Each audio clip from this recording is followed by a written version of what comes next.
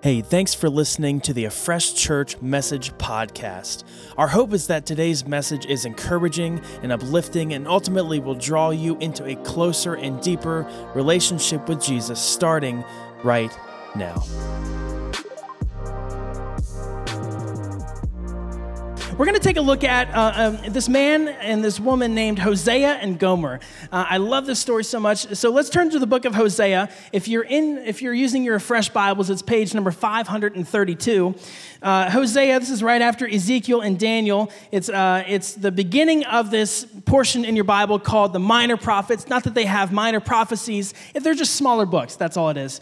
And so we know that prophets, let me give you some background. We know that prophets are people that were called by God to warn the kings and the people of Israel and to offer repentance and turning from their wicked ways to follow God, to follow Yahweh God, and remind them of all the ways that God has provided for them in the past and how he can provide for them in the future, and in hopes that they would trust him and turn from them. And a lot of these prophets were successful. Some of the prophets going to the kings and the people of Israel weren't so successful a lot of the time, just because of the hardness of people's hearts. But God still uses people, and God still offers repentance even to the worst people, even to the worst of some of the people we read in this Bible.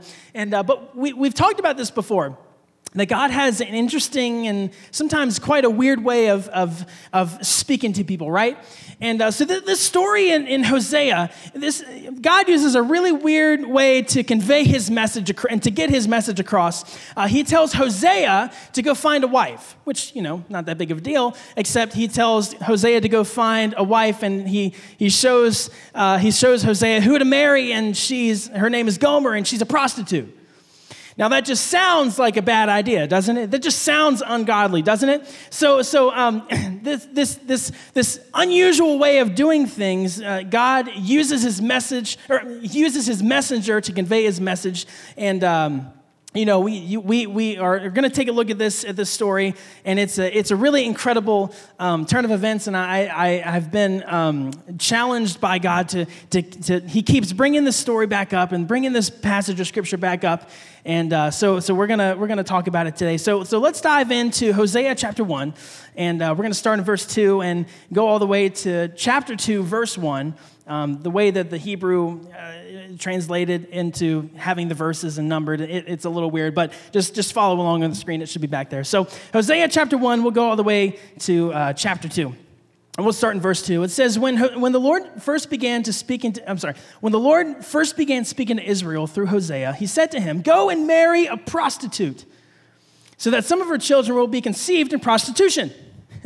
Just again, it's a weird way of getting his message across. This will illustrate how Israel has acted like a prostitute by turning against the Lord and worshiping other gods. So Hosea married Gomer, the daughter of Diblaim, and she became pregnant and gave Hosea a son. And the Lord said, "Name the child Jezreel, for I am about to punish King Jehu's destiny to avenge the murders he committed at Jezreel.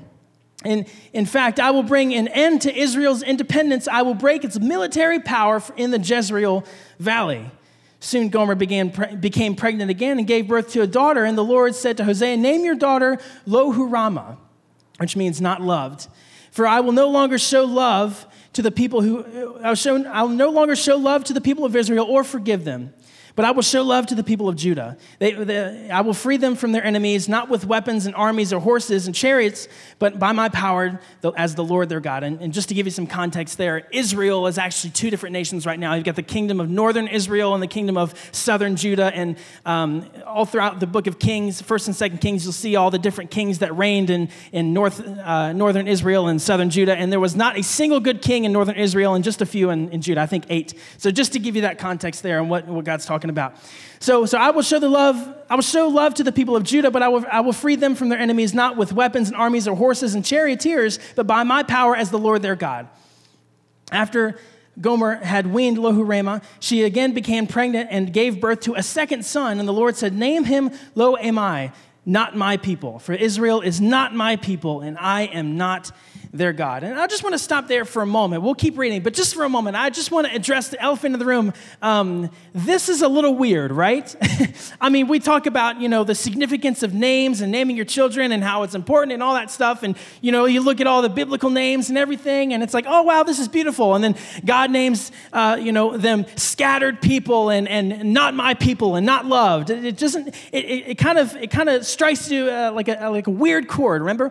But God is speaking to Hosea. Hosea is a prophet, right? And so this is how God is getting his message across to the people of Israel, and by doing it in such a permanent way, in such an important way through naming his children. And if we read through this so quickly, we kind of miss it. And I want to make sure we don't miss this because this is crucial. So notice how the Bible says that Jezreel was Gomer bearing Hosea a son.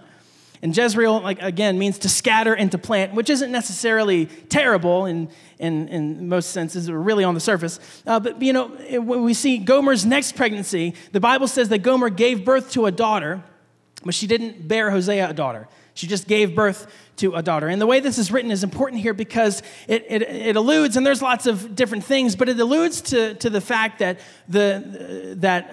Gomer's last two children are not Hosea's. They were conceived out of prostitution and conceived out of unfaithfulness, right? And so this is important. So, of course, God is disappointed because she has committed adultery. But listen to this promise that God keeps going. He's speaking to Hosea, and this promise in verse 10, and it will take us all the way to the end of the chapter. And it says, "Yet the time will come when Israel's people will be like the sands of the seashore, too many to count. Then at the place that they were told, 'You are not my people,' it will be said, 'You are the children of the living God.' Then the people of Judah and Israel will unite together, and they will choose one leader for themselves, and they will return from exile together. What a day that will be, the day of Jezreel, when God will again plant his people in the land.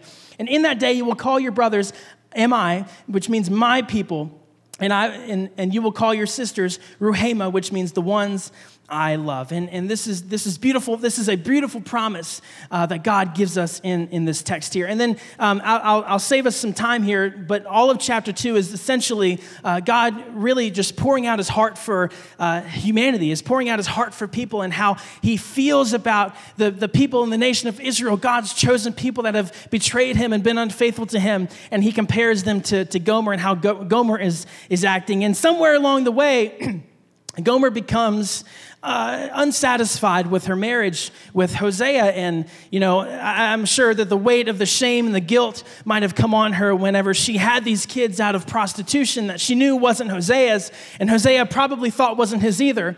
So eventually, somewhere along the line, she left Hosea. She went back to her old life, and she became a prostitute again. And somehow, some way, she became a sex slave. She became someone who was being sold away to different people. And now, most of us would probably think, oh, wow, that's what she gets, right? That's what she deserves, right? That you mess with fire, you're going to get burned, right? You play with fire, you're going to get burned, right? And, a lot of us think, well, that's good. Finally, she gets what she deserves. And if you know your Old Testament law well, you probably think, well, adultery is punishable by death in the Old Testament, so she's probably better off to be a sex slave than to be dead, right? But Hosea didn't feel that way about her. Hosea didn't feel that was his wife. He loved her. So he finds her on the auction block, and God spoke to Hosea, and we'll continue in chapter 3, just 5 or 6 verses here. In chapter 3, he says, Then the Lord said to me, "Go and love your wife again. Go and love your wife. Even though she commits adultery with another lover, this will illustrate that the Lord still loves Israel, even though people have turned to other gods and love to worship them." So pay attention to this. "So I bought her back for 15 pieces of silver, 5 bushels of barley, and a measure of wine. Then I said to her, 'You must live in my house for many days and stop your prostitution. During this time, you will not have sexual relations with anyone, not even me.' This shows that Israel will go a long time without a king or a prince and without sacrifices, sacred pillars, or priests, or even idols. But afterward, the people will return and devote themselves to the Lord their God and to David's descendant, their king. In the last days, they will tremble in the awe of the Lord and of his goodness." And this is a beautiful picture of Jesus. This is a beautiful picture of Jesus. There's not going to be any more temples. There's not going to be any more sacrifices, but we'll look to the one true King, Jesus, and he will give us everything we need, and he'll take care of us, and he is going to satisfy our souls. Now, there's a lot of different avenues we can take here for how I could, how you could read this passage. And there's a lot to discuss about forgiveness. I think that's a good message, how we can learn to forgive like God. I mean, even learning to forgive like Hosea is a really good lesson to learn. And I think that's a good message to preach on, and I'll do that soon. But I just felt the Lord nudging me for weeks and weeks to preach and prepare this passage and really talk on the subject of faithfulness. And not only do we need to learn about how faithful our God is and really grasp the extent of God's faithfulness. I mean, it's so important to know how much we're loved and what we're forgiven of, and to know that there is a God who will never leave us, who will never forsake us. And Psalm 139 says that there is nowhere I can escape from your presence. If I go to heaven, you are there. If I make my bed in hell, you are there. I cannot escape your presence. So we have a faithful God. I think someone needs to hear that today. We have a faithful God.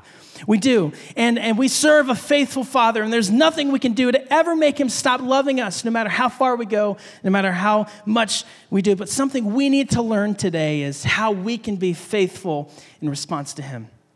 This is more than something we just do on Sundays. This is more than just a good worship set and good preaching, even though the pastor goes over quite a bit. This is more than just a program. This is more than just simply church. There is truly a God who gave everything for us, and God's action requires a reaction from us. And so we've got to learn how to be faithful, and that's what I want to talk about today. So if you're taking notes, I want our sermon title to be Come Home and Stay Home. Come home and stay home, just like Gomer. Come home and stay home. Let me pray over us, and we'll jump right in. So thank you, Jesus, for this day. Thank you so much for your word and for this incredible story, and really how we can look at your love and your faithfulness to us. God, I pray you'd speak into our hearts today, and you would have something swell up from within us that just makes us want to follow you even more once we leave these doors. So God, I pray you'd bless our meeting today and just have your way in this place. In Jesus' mighty name, amen. Amen. Come home and stay home. I don't know if you know this or not, and I don't know if you can tell. I'm not the greatest at organization. I'm not. Me and my wife, we made an agreement when we got married that I would handle all the car stuff, and she would handle all of the bills and everything. And I said, that's probably a good trade, and it's probably just better that way, So part of doing the car stuff that I have the pleasure and opportunity to do is making sure that I have all of the registrations and inspections updated and to date and legal. And I'll just be honest with you, I'm really bad at that. I always forget. There's probably 6 months out of the year that something on my car is illegal, and I don't even know it. And honestly, it's not me trying to, get one on Uncle Sam or anything like that. It's really just my forgetfulness and, being naive. And, I don't do a full vehicle inspection before I get in the car.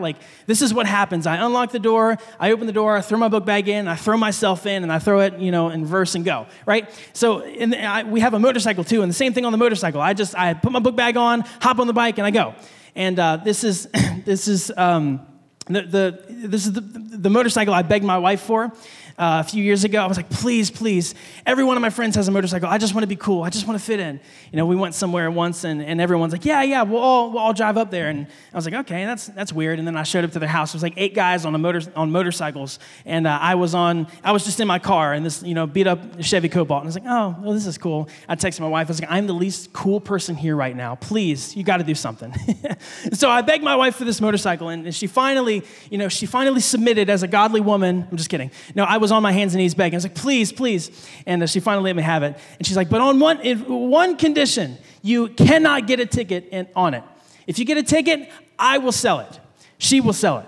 And she doesn't care what the price is. She'll sell it. She'll just get rid of it. So, I've always been extra cautious when it comes to the motorcycle because if I get a ticket, it could be my last ride. And a couple months ago, I got pulled over on the motorcycle. I was like, oh my gosh. What am I going to do? And I had no idea why. I was like kind of nervous too. And I was like, I always like am cautious, but I'm a little extra cautious when it comes to that. You know, you always want to be cautious on a motorcycle, but especially if your wife is threatening to sell it. You're like, okay, I've really got to hold on to this. I've really got to be careful. And I thought I was. And so I get pulled over, and anyone, been pulled over, it's like the worst feeling in the world, super embarrassing. It was right at the intersection, so everyone's like, looking at me, and I'm like, I feel so much shame right now. And the cop was taking a while. And I'm just on the bike, like looking around, and he's got his lights on and everything, and everyone's, there and looking. And then a second cop shows up. I don't know if you've ever been in this situation before, but I was like a little terrified. I was like, what have I done that is so bad that two cops need to show up there? And they get out of the car and they start talking to each other, and then they come over to the bike and they're like, hey, you haven't happened to, where did you come from? Where are you going? And I told him, and he's like, well, you weren't just around here doing burnouts and weaving in and out of traffic, are you? And I was like, no, absolutely not. He's like, well, there's a black motorcycle that fits your description and your build that was running around here just a few minutes ago that's doing all this stuff. And I was like, well, it wasn't me. I don't know what to tell you. I was just like, I was nervous. It's like, oh my gosh, how am I going to explain this to my wife that they got the wrong guy? But she's not going to believe me, and how am I going to explain it to you guys? You see the Winchester Star, local pastor gets prison for life for doing illegal stuff, and it's like no one shows up on Sunday. Like, what do you do, And I was like freaking out. It's like, oh my gosh. And not only that, it was like, now I'm like, well, now I'm going to lose the bike. This is terrible. And so I gave him my license and my registration card, and I look at my registration card, and I realized it was expired. I was like, oh my gosh, no! It's just like, now I'm definitely getting this thing towed. And he comes back, and actually, no. The whole time I was praying. Do you do this? I was like, oh, please, God, please just let him have pulled me over to just because he just felt the Spirit of the Lord coming from this motorcycle, and he just wants to know Jesus more. He pulled me over because he wants to talk, and I'm starting to think all these things like, oh God, let him have the wrong guy, and it's no big deal. And he comes back to the bike, and he's like, hey, I just wanted to let you know I pulled you over because your registration's expired. Just take care of it. Have a good day. And I was like, trying to drive home, and I'm like shaking the whole time. And that was miserable. But, what's the point of this story? I promise there was a point to this. So you've been pulled over before, right? Has anyone not been pulled over before? Really? Wow. That's awesome. It's not a great feeling, so keep it up. But those of us, those normal people of us who sometimes break the law unintentionally, and cops are there to remind us, and it's a safety law. But I've noticed something really interesting that even as a pastor that I do sometimes, and I'm sure a lot of us do too, that when we're in a situation that is not good, it seems like our relationship with God is heightened to a new level. You know what I mean? It's like when you get pulled over and you see the lights, you start praying prayers you never would have thought, speaking in other languages you never would have thought was possible, and you're pulling out Bible scriptures you didn't even know. There is no weapon that formed against me that shall. I can do all things through Christ who strengthens. We come up with all these scriptures and stuff we didn't even know we knew, and we start making all these promises like, oh God, I'll never speed again. All these empty promises. I'll never speed again. I promise. I'll start giving my tithe. I'll start going to church more. I'll start being nicer to my coworkers at work. Please, just get me out of this ticket. And then what happens when we get out of the ticket? We speed out. And by the time we get home, we've broken the law at least one more time again. But it's interesting to me when things are not good, that we rely on God more. Like when your finances aren't too hot, it seems like your prayer life is increased. You know what I mean? And oh God, get me out of this financial mess. I promise I'll start giving my tithe to the church. Just give me the money to give. You know what I mean?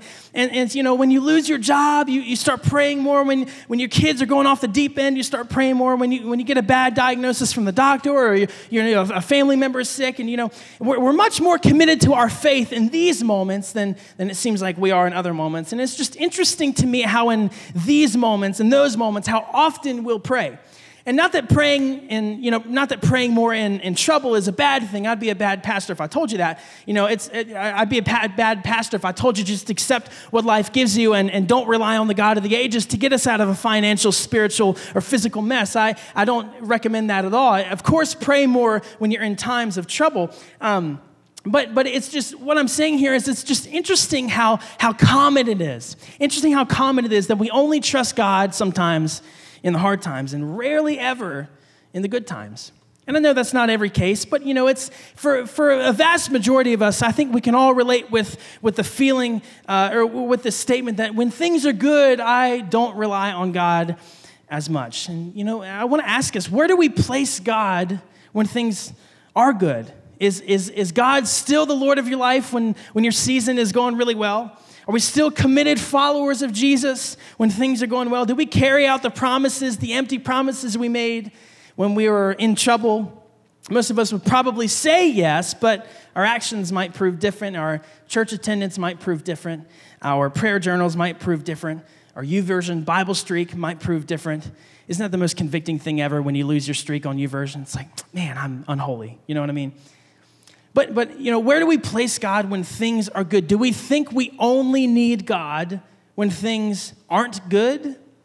And again, obviously this is a huge stereotype and huge blanket statement. We can't all fit in with this, but I think for the vast majority of us, we probably can say, man, I don't trust God as much as I should when things are good. And the good news is that we're not alone. God's chosen people, Israel, struggled with this. Right, the ones that God delivered from the Egyptians across the Red Sea, those people still didn't rely on God when things were good, and they did the exact same thing. When things are bad, they call out to Yahweh God for help. When things are good, they turn to other idols and other gods, and it's this vicious cycle, good and bad and good and bad that they go through, and it's sickening almost. But they only rely on the one true God when they're in trouble and when they need something. And so when we're introduced to this story, Hosea, he's tasked to go warn the king Jeroboam of judgment and offer repentance. And if you know your Bible well, this is second Jeroboam, and so it's not the really bad one, but he's still not that great. We find when Jeroboam was reigning as king that the land of Israel was actually doing really well. People were happy. Israel was prosperous. The businesses were successful. The market was good. And the nations surrounding them were pretty much, for the most part, peaceful. And you know the old saying, if it ain't broke, don't fix it, right? And so this is how Jeroboam felt when this scrawny young prophet comes to him and says, hey, by the way, everything you're doing is not right. You need to turn and repent and follow God. But Jeroboam sees everything going on around him, that everything's good, and he's like, well, this must be a blessing of one of the gods, so you know what, I'm just going to ignore you. And so, I mean, obviously, this would make sense as a king to be like, well, people look to me for leadership, and if things are good, and I don't want to change anything, and I don't want to screw it up, I want to make sure things are good for my kingdom. And the problem is while their kingdom may seem good, physically, spiritually, man, they're hurting tremendously. They'll worship any god but Jehovah God. They're plummeting themselves in all sorts of sin and immorality that's separating them from God each and every single day. But not only that, they're ruining the lives of themselves and ruining the lives of others. And other gods demanded human sacrifice, child sacrifice.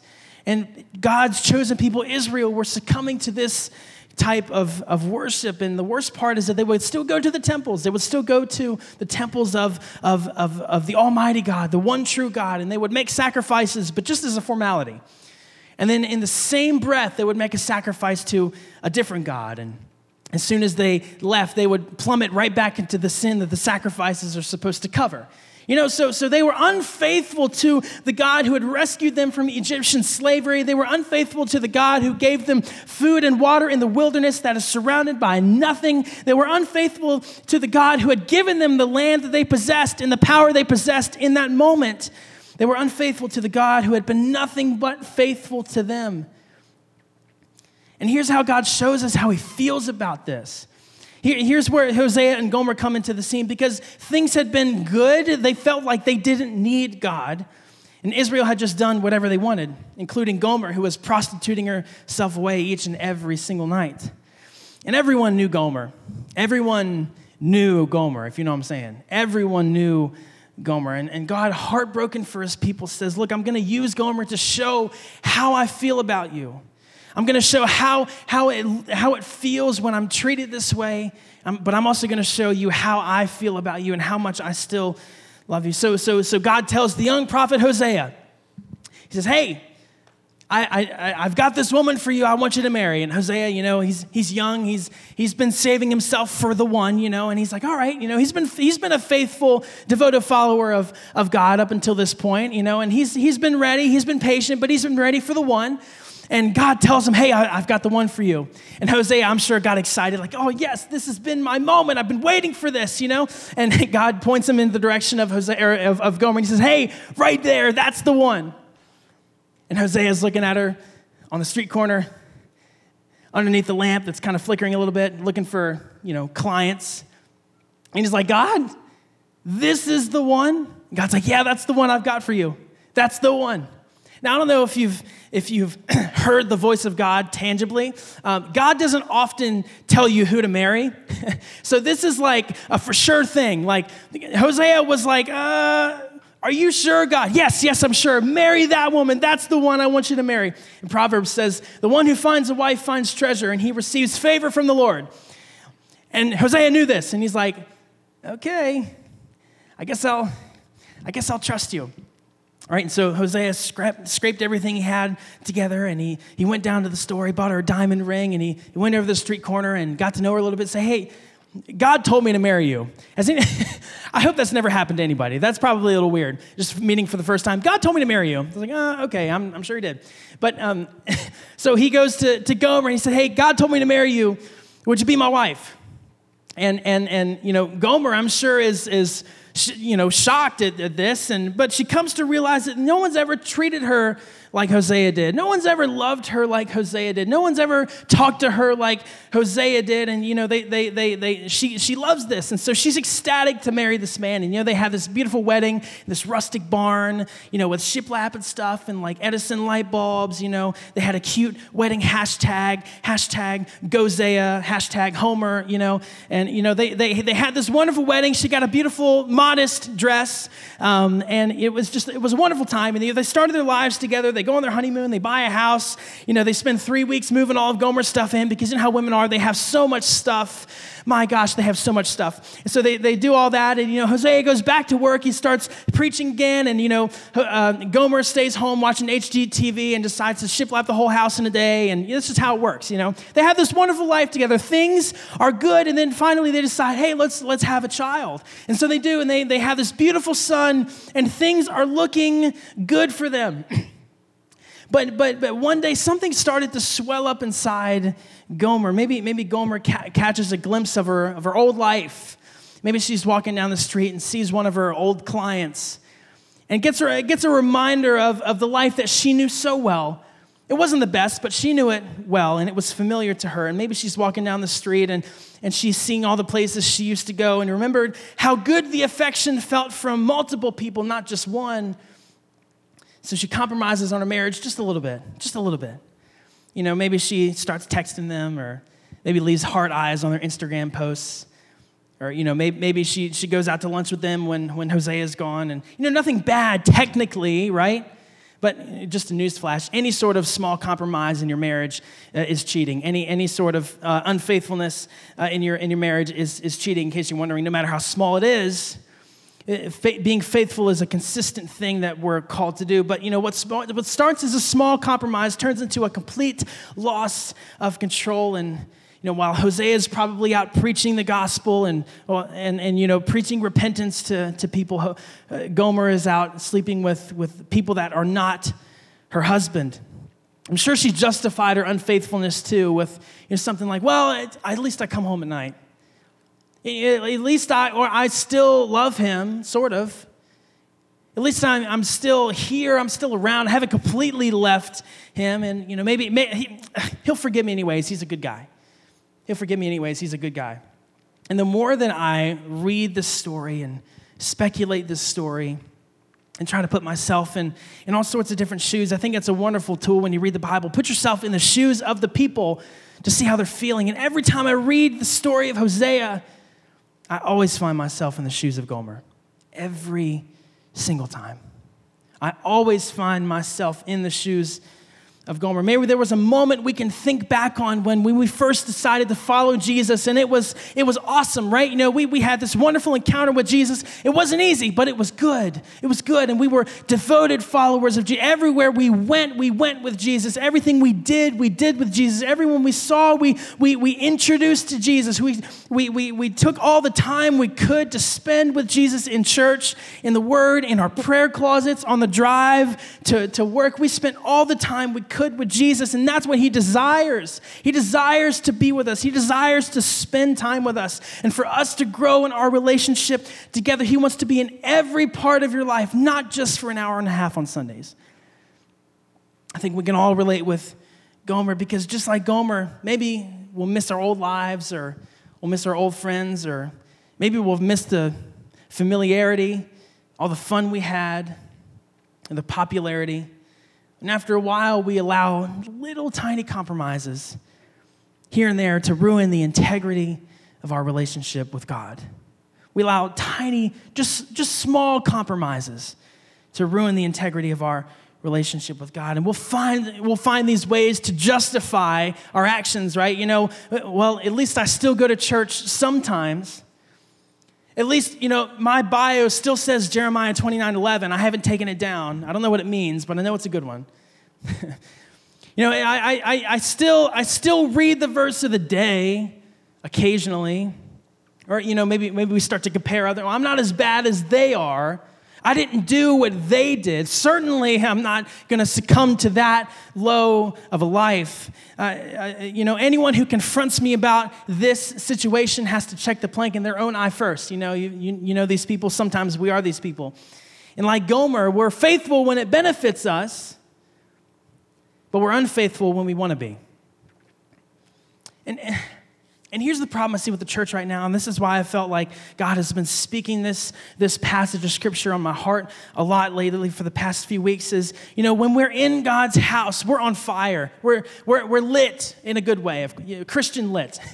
You know, we'll raise our hands, we'll sing the songs, we'll pray the prayers, we'll be excited. Things are great when we're in the house, but when we're out of the house, that's where the unfaithfulness happens. When we're out of the house, we're easily persuaded to give our hearts away to the things that are not of God, prostituting our hearts, prostituting our spirit to another lover who is not God. If I could push the illustration really, really far here and get into our heads a little bit, how often have we impregnated ourselves with problems and situations that we could have easily avoided had we been faithful to God in the first place? I want to push that illustration really, really far. And maybe we can look back and say, man, this unfaithfulness has caused my life to be a huge mess. God has been so faithful to us, and he wants to be in a genuine relationship with us. But a relationship is not faithfulness only one way. It's both ways. A relationship is faithfulness both ways. And you can't be faithful by accident. It's absolutely intentional. Because I don't think anyone wakes up one day and is like, you know what? I feel like cheating on my wife today. No one at least I hope not. No one wakes up and is like, hey, you know what? I feel like having an affair. It's something I've been dreaming of, and I just want to do it today. I don't know.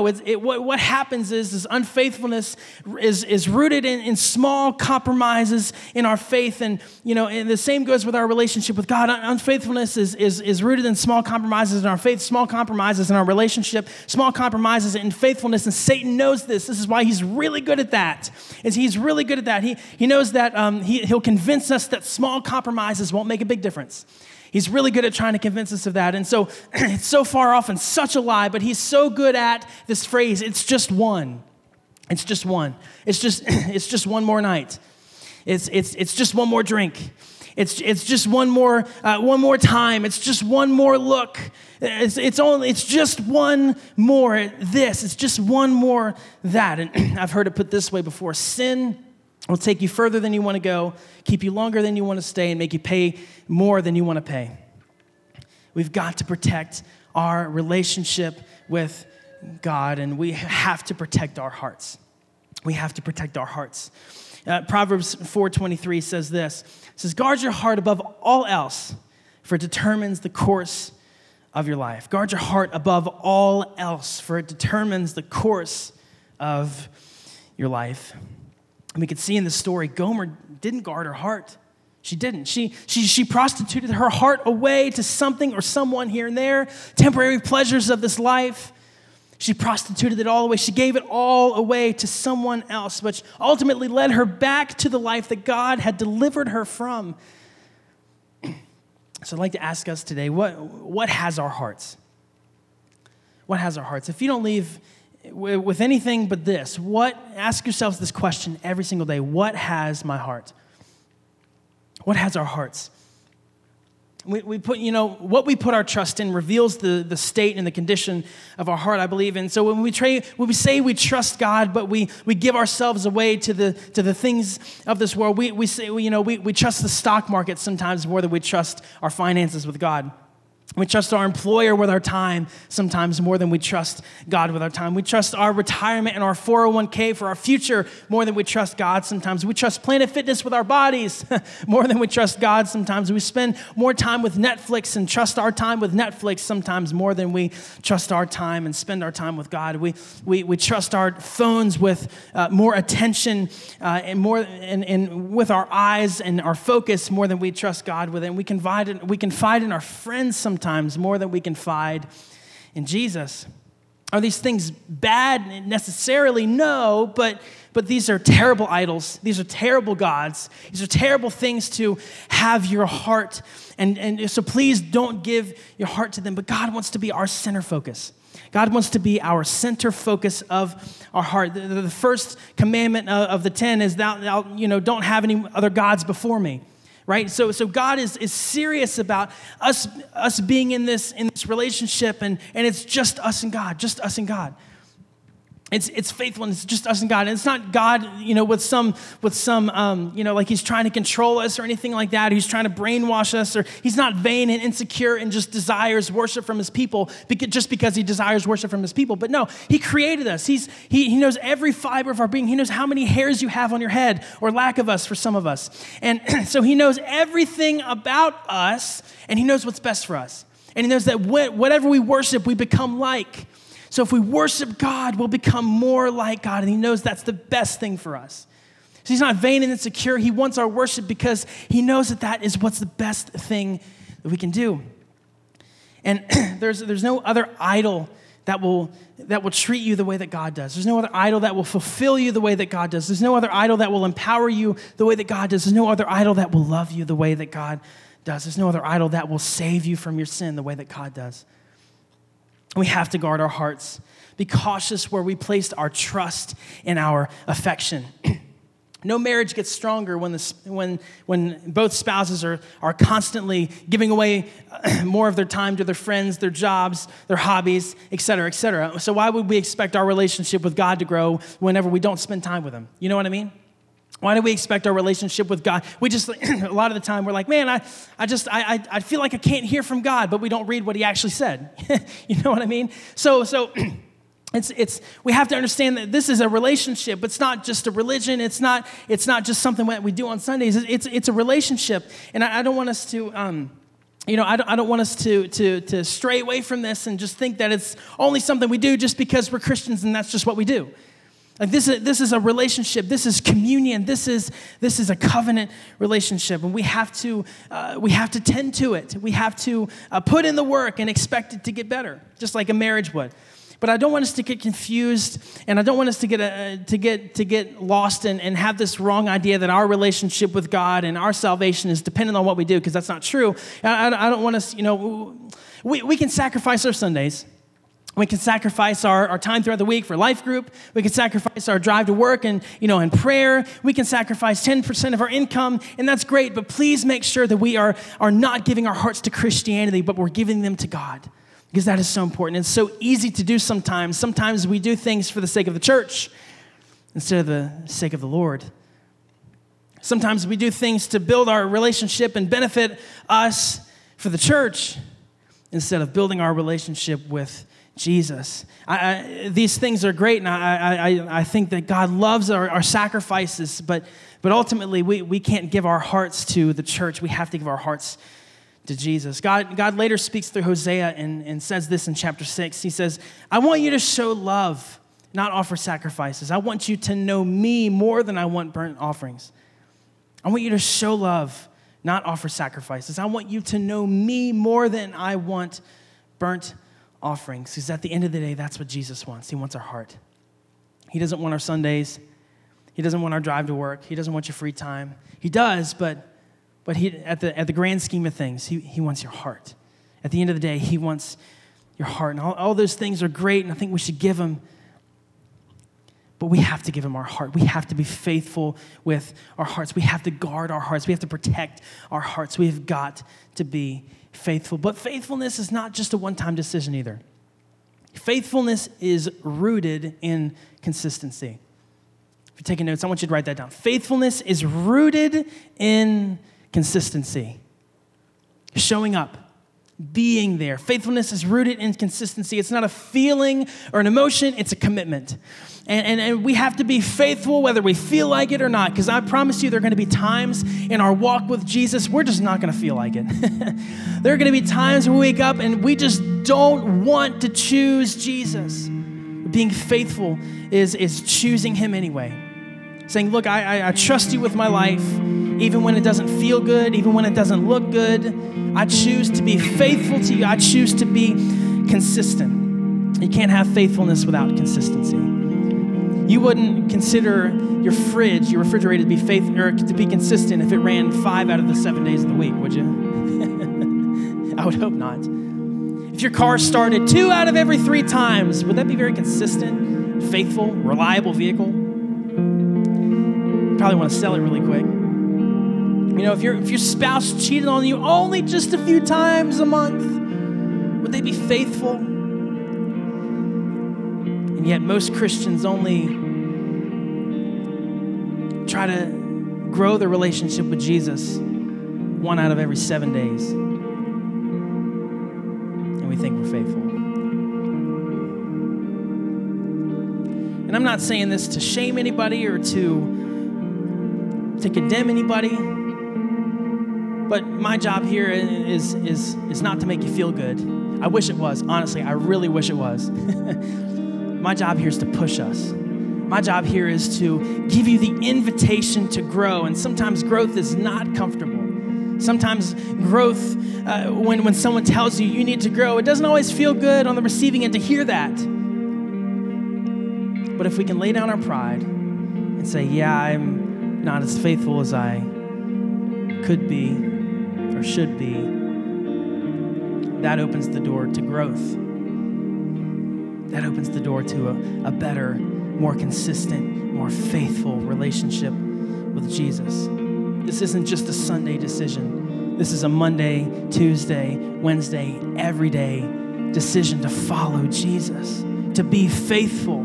God has been so faithful to us. God has been so good to us. And he just wants our hearts.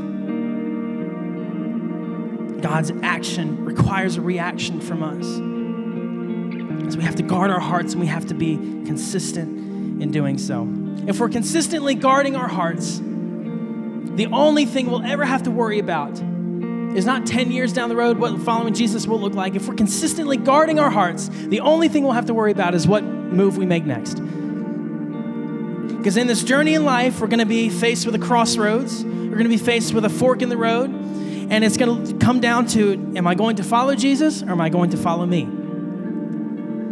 And we don't have to think about the forks in the road that happen 15, 20 years down there. We just have to focus on what's in front of us right now. And it sounds really intimidating when you say, I'm giving my entire life to Jesus. But at the end of the day, if we just say, look, I'm just giving my right now to Jesus, your life is going to be transformed. Your relationship with Jesus is going to grow so much. You're going to come to know him even more than you do now. And being faithful is just saying, look, the next one. You hear me say this all the time. Just take a next step.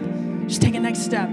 So whatever step I take is going to be in the direction of Jesus always. And the same one with the next step. And the same one with the next step. That's all we have to worry about is just what's next. What's right now. Let's be consistent and faithfully choose Jesus every single time. And there's also some other really, really good news in this story here. Just like Hosea paid the price and bought his own unfaithful wife back when he could have just left her there and given her what she deserved, right? Jesus bought us back too. Jesus saw us on the auction block where the world was determining our worth and bidding over us. Satan was determining our worth and bidding over us. And Jesus said, I'm going to pay whatever the price is. Unreasonable amount. An astronomical, way more than we're worth, and he paid it anyways. And he gave us this invitation to come home and to stay home. He gives us this really incredible gift, and it's this really churchy word that a lot of us try to run away from. It's called repentance. And I know that some of us maybe just shrivel up in our seats a little bit, but I want you to understand what repentance is. This is a gift. It's a beautiful thing. Repentance is not something that a preacher just shouts at you and makes it feel bad. Repentance is what it really means is to literally turn around 180 degrees and walk the other way. So when Jesus says, repent for the kingdom of heaven is near, it says, turn from your ways and just follow him. So he gives us this beautiful gift of repentance. And it's up to us if we want to step off of the auction block and go home with him and stay home with him and be faithful, be committed, be consistent. He paid the price once and for all. And no matter how far we go, no matter what we've done, he's covered it. That's the gift of grace. And it's not to be abused, and I think that's another sermon for another time. I don't want to get into it, but I don't want to discourage you either if you think, yeah, I started following Jesus and I was doing really, really well. And then I just felt, I don't know what happened. I'm too far gone now. He already paid the price once. He redeemed me once. I blew it. I blew my second chance.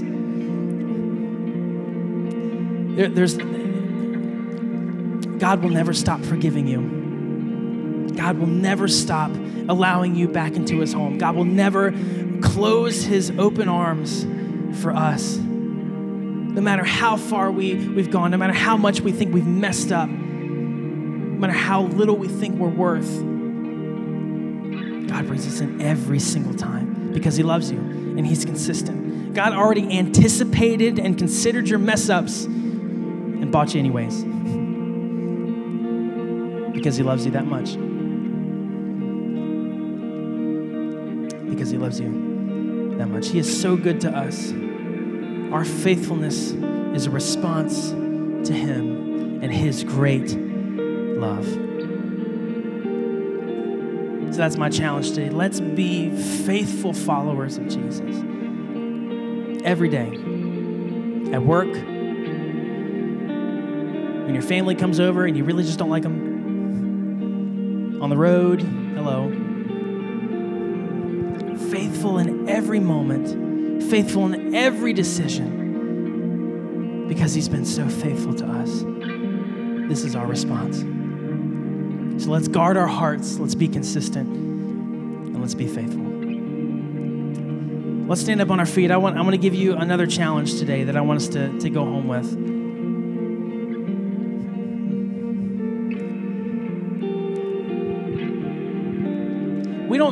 We don't normally do this, and I just felt like the Lord was really speaking to me this week, and he said, I want you to challenge your people. I want you to challenge the faithfulness, the commitment of your people. I said, all right, what do you want to do? And I just heard him say, I want you to fast. I want you to fast. But not like a normal fast. Like, a lot of the times when we fast, we'll say, okay, I'm going to give up a certain type of food. I'm going to give up this or that. I'm going to give up something and then use that time to pray. And I think that's really, really good. And a lot of us miss the use that time to pray part, but another time. but this is more of a check on our hearts, but an overly excessive amount, if that makes sense. I really don't know how to describe it, but I just want to tell you what it is. So let's just call it a fast because that's what it probably relates most with. I want to fast for 10 days. 10 days. I suggested 7. God was like, no, do 10. I was like, all right, 10. I want us to fast for 10 days, but I want us to fast something that is going to be so beneficial for us. I want you to fast whatever has your heart.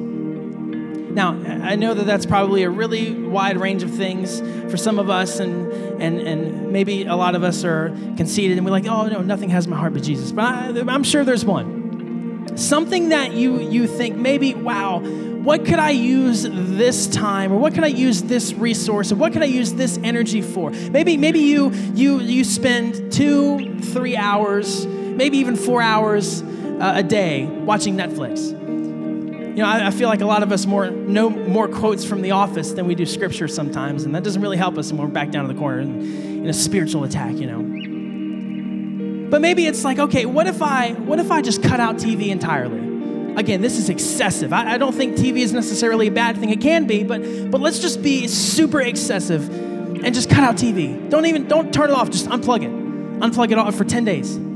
If you think, man, I feel like TV has more of a hold on me than I want it to, unplug it for 10 days. The whole household. Parents, force your kids into it too. The whole 10 days, just unplug it. Maybe you think, man, I don't really trust God enough with my finances. Then I want you to, maybe when you get your paycheck this next time, the first thing you do, take 10% and set it aside for God.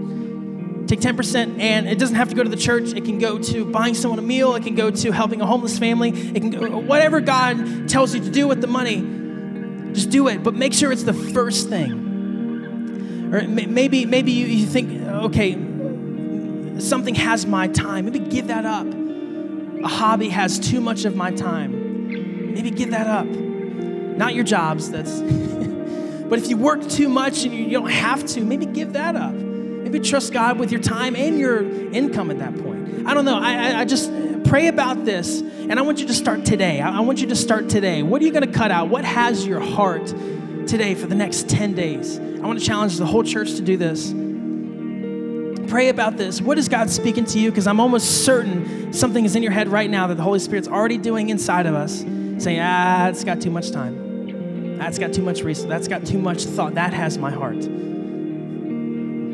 And at the end of the 10 days, I want us to pray about this and say, okay, what is a reasonable amount that I can bring back into my life? And maybe the answer is 0. Maybe you throw the TV out the window. I don't know. Maybe you never re-download the social media apps. Maybe you put the timer on. You know, maybe you give a certain percentage of your finances now that you've trusted God with it, and you see that He does provide every single time.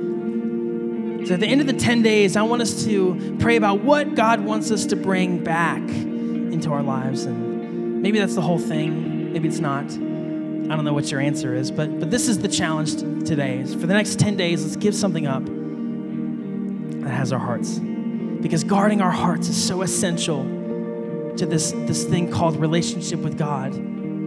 Guarding our spirit is so essential with Jesus. And it affects our faithfulness. It affects our consistency. It affects our lives, and it affects His. Because when we're unfaithful, man, it breaks His heart. Because He loves us, just like Hosea loved Gomer. So let's be faithful in response to Him. Let's give some stuff up that's got our hearts. And let's live out this thing more than just Sunday, more than just online.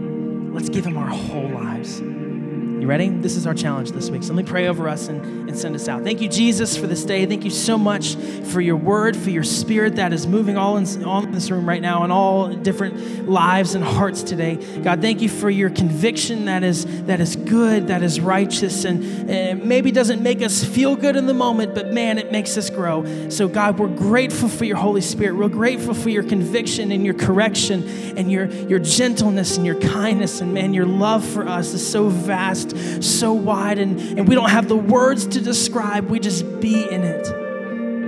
Thank you for this love. Thank you for this presence. Thank you for this Spirit. God, we want to be faithful followers of you.